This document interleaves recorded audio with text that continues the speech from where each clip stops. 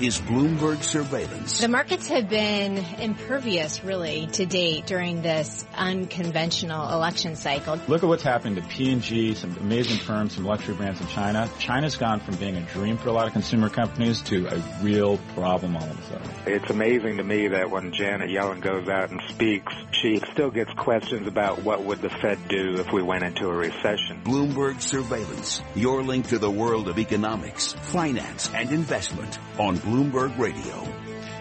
Good morning, everybody. It is 9 o'clock on Wall Street. I'm Michael McKee, along with Francine Lacqua. We're previewing the Fed today. We're looking ahead to the Bank of Japan. A lot of earnings out there as well. And we had some economic data. The March advanced trade reports. Commerce Department puts out a number now that looks ahead. It looks at the most recent data that they have on trade and gets it out more quickly than they used to. And it's a big contraction. In the month of February, it was a $62.9 billion trade deficit. That falls to 56.9, and that is having an impact in the currency markets today. The Forex brief is brought to you by Interactive Brokers, winner of FX Week's 2015 award for the best retail Forex trading platform. Visit IB at ibkr.com/Forex. The dollar index is still down, but not as much as it was, 94.392. One reason, of course, that the trade deficit may be smaller is because the dollar is a little bit weaker. The yen, 111.19 ahead of tonight's Bank of Japan meeting. The euro, 113.13, and euro yen goes for 125.79. The big moves in the market today are being done down under the Antipodean currencies. The Australian dollar is now down by 1.9% against the U.S. dollar, goes for 76 cents at this point, because they had no inflation. As a matter of fact, they had deflation in the most recent quarter of 0.2%, and there is speculation the Australian Central Bank next week will cut rates. We are waiting to see what happens with the New Zealand Central Bank. They, too, are meeting today, and they are, according to the Bloomberg story, nobody really knows what they're going to do, but the Kiwi is off by 0.6%. You can bet with the Fed meeting today and with Japan on tap for tomorrow that you are going to see some moves in the currency markets over the next couple of days. Dave Wilson is here. He's been keeping track of what's been going on in the equity markets. And, Dave, we're seeing, for a Fed day, some rather big moves in the futures markets, and I assume that is largely reflecting what's going on with earnings. True enough, and Apple and Twitter are two obvious cases. Before I get to those, I just want to point out there's some breaking news. Yahoo reached an agreement with Starboard Value, the activist investment firm, which had been pushing the company to make some kind of a deal. They're adding 4 independent directors, and in the wake of that news, you got Yahoo shares up a bit more than 1%. Yeah, now earnings, yes. Apple down 8% in early trading. Sales fell for the first time since 2003 as fewer people upgraded to the latest iPhones. It was a 13% decline in fiscal second quarter revenue, worse than analyst average estimate in the Bloomberg survey, and Apple said it expects sales to fall again this quarter. Then you have Twitter, the most active stock in early trading, down 15%. The social network's second quarter forecast showed revenue will trail the average estimate by at least 10% and possibly as much as 13%. Twitter says slowing growth in users has hurt advertising sales.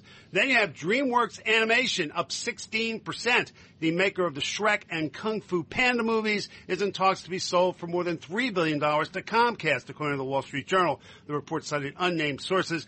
Comcast, the parent of Universal Pictures, also the largest U.S. cable company, and their shares are up 1.5%. Company posted its biggest first quarter increase in video subscribers in 9 years. Comcast defied the trend of cord cutting by luring users from rivals like AT&T, which had earnings out late yesterday. And they actually showed a net loss of television subscribers in the first quarter and added fewer wireless customers than analysts expected. And AT&T shares down 1%.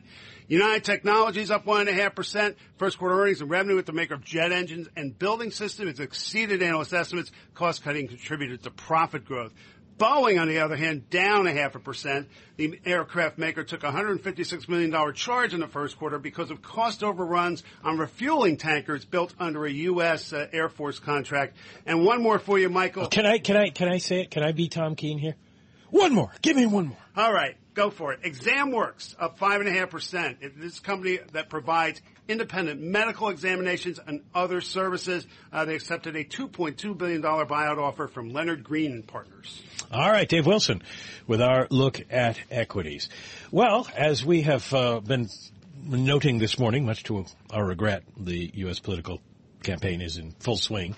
Can't do anything about that. However, we can talk to somebody who, this is probably the most interesting angle you're going to hear about the campaign business friend. Josh King is a longtime advanced man in U.S. politics, the man who goes out and sets up the events for candidates, and then he did it so well for Bill Clinton in 1992 that he went on to become the trip director for the White House everywhere the president went. Josh made sure that things ran smoothly. And they always ran smoothly, right? Thank you, Mike. Well, no, not really. I mean, he's written a book about his experiences called Off Script, an advanced man's guide to White House stagecraft, campaign spectacle, and political suicide. And what I was amazed about in this book is how many people you got to talk to about the bad things that happened to them when they were trying to make these things happen. Well, a span of 30 years or 20 years, or in some cases 10 or 5 years, is in political terms a fairly long time. And the first thing that happened to me probably in the summer of 2012 was my old friend Matt Bennett, who, Mike, you may have seen on some of the Clinton trips over the years, said, I have this journal that I kept from 1988 when I happened to do this trip for Michael Dukakis and we put him in an M1A1 Abrams tank. And it happened to go down as the worst political event of all time. I said, Mike, Matt, would it be possible if I could take a peek at this journal that hasn't seen the light of day in 30 years? He said, sure. And that opened up this Pandora's box. And everyone said, yeah, it's so far in the past. I'll tell you the whole story. Oh, I love this. Josh, what is the worst political, suicide, right? How do you stage the worst event in politics? Well, it's not helpful when Gordon Brown leaves his cell phone on in the car, right? I mean, most of these times it's when people make a mistake.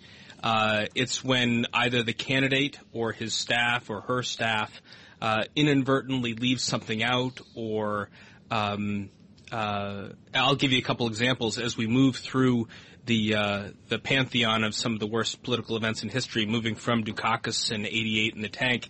Bob Dole in 1996, as Mike was covering the campaign, was the Senate Majority Leader and had great gravitas in the Republican Party, but he was also would have been one of the oldest, if not the oldest, president to be elected. And there was this narrative forming that Dole might be too old to take on the then, 52, 53-year-old Bill Clinton. And everyone was looking for something to confirm that visually. And when he came to Chico, California in September of 1996, went to a rally that looked beautiful that day. A young advanced man named Kent Gray had built a stage bedecked with white balustrades that looked just out of Tom Sawyer and red, white, and blue bunting, and the band was playing some ragtime. And Dole, though he had suffered these terrible war wounds in World War II, walked toward the edge of the stage and saw a young boy 4 feet below outstretching his hand just to grip the palm of the candidate. And Dole leaned over this balustrade to try and shake this kid's hand and show his vigor. And the advanced man had forgot to latch down the balustrade to the stage. And down Dole went into the scrum of photographers and Secret Service agents. It seems that Robert Burns is probably the patron saint of advanced men, the best laid plans of mice and men. That was going to be the title of the book, by the way. It was. Just a minute to go before we have to take a break, but a lot of people don't realize how much bad luck plays into it. The scream, from the campaign last time, they forgot to turn. They forgot that the crowd noise was too loud. It's terrible. The microphones. terrible misfortune befalling Howard Dean. You know, he has 3,000 people in the Valair Ballroom in West Des Moines, Iowa, and he's just trying to project to this crowd that has seen their dreams dashed by the results in the Iowa caucus. And Dole can't hear himself because it's so loud in that room, and we're wearing microphones, Mike, and we have this monitor of how we're projecting. Dean had nothing in that room, so he was screaming out to the room, but there was only one isolated microphone on him that all of the TV networks were taking from the mult box in the pool feed, so that everyone watching in New York or Washington was saying, this guy is deranged, when he was just trying to project. Well, we're just trying to project, and we will continue our conversation with Josh King, the author of the new book, Off Script, An Advanced Man's Guide, coming up here on Bloomberg. First, we're going to check in with Michael Barr and get the latest world and national headlines. Michael? Mike, thank you very much. Republican frontrunner Donald Trump has declared himself the presumptive nominee after strong wins in all 5 Northeast states holding primaries yesterday. Pennsylvania, Connecticut, Maryland, Delaware, and Rhode Island. Today, Trump will give a foreign policy speech in Washington. Meanwhile, Hillary Clinton has all but locked up the Democratic race after winning 4 out of the 5 states. FBI officials are said to urge against disclosing to Apple a review of an iPhone hacking tool that was used to break into the phone of a dead terrorist. That's according to a person familiar with the matter talking to Bloomberg. The final decision will be made by FBI Director James Comey. It will be conveyed to the White House. Global news, 24 hours a day, powered by our 2,400 journalists in more than 150 news bureaus from around the world. I'm Michael Barr. Mike? Thank you, Michael. Well, we are looking at markets that are losing ground as we get closer to the Fed decision, as we get closer to the open this morning. Right now, S&P futures down by 6. It's a 0.3 drop. We'll be here at 2 o'clock this afternoon for the Fed Decides on Bloomberg Radio. Market Drivers brought to you by Mercedes-Benz. Outstanding offers are in full bloom at your Mercedes-Benz Tri-State dealers. Take advantage of limited-time lease and finance programs on select models this spring season. Visit MBUSA.com for details today.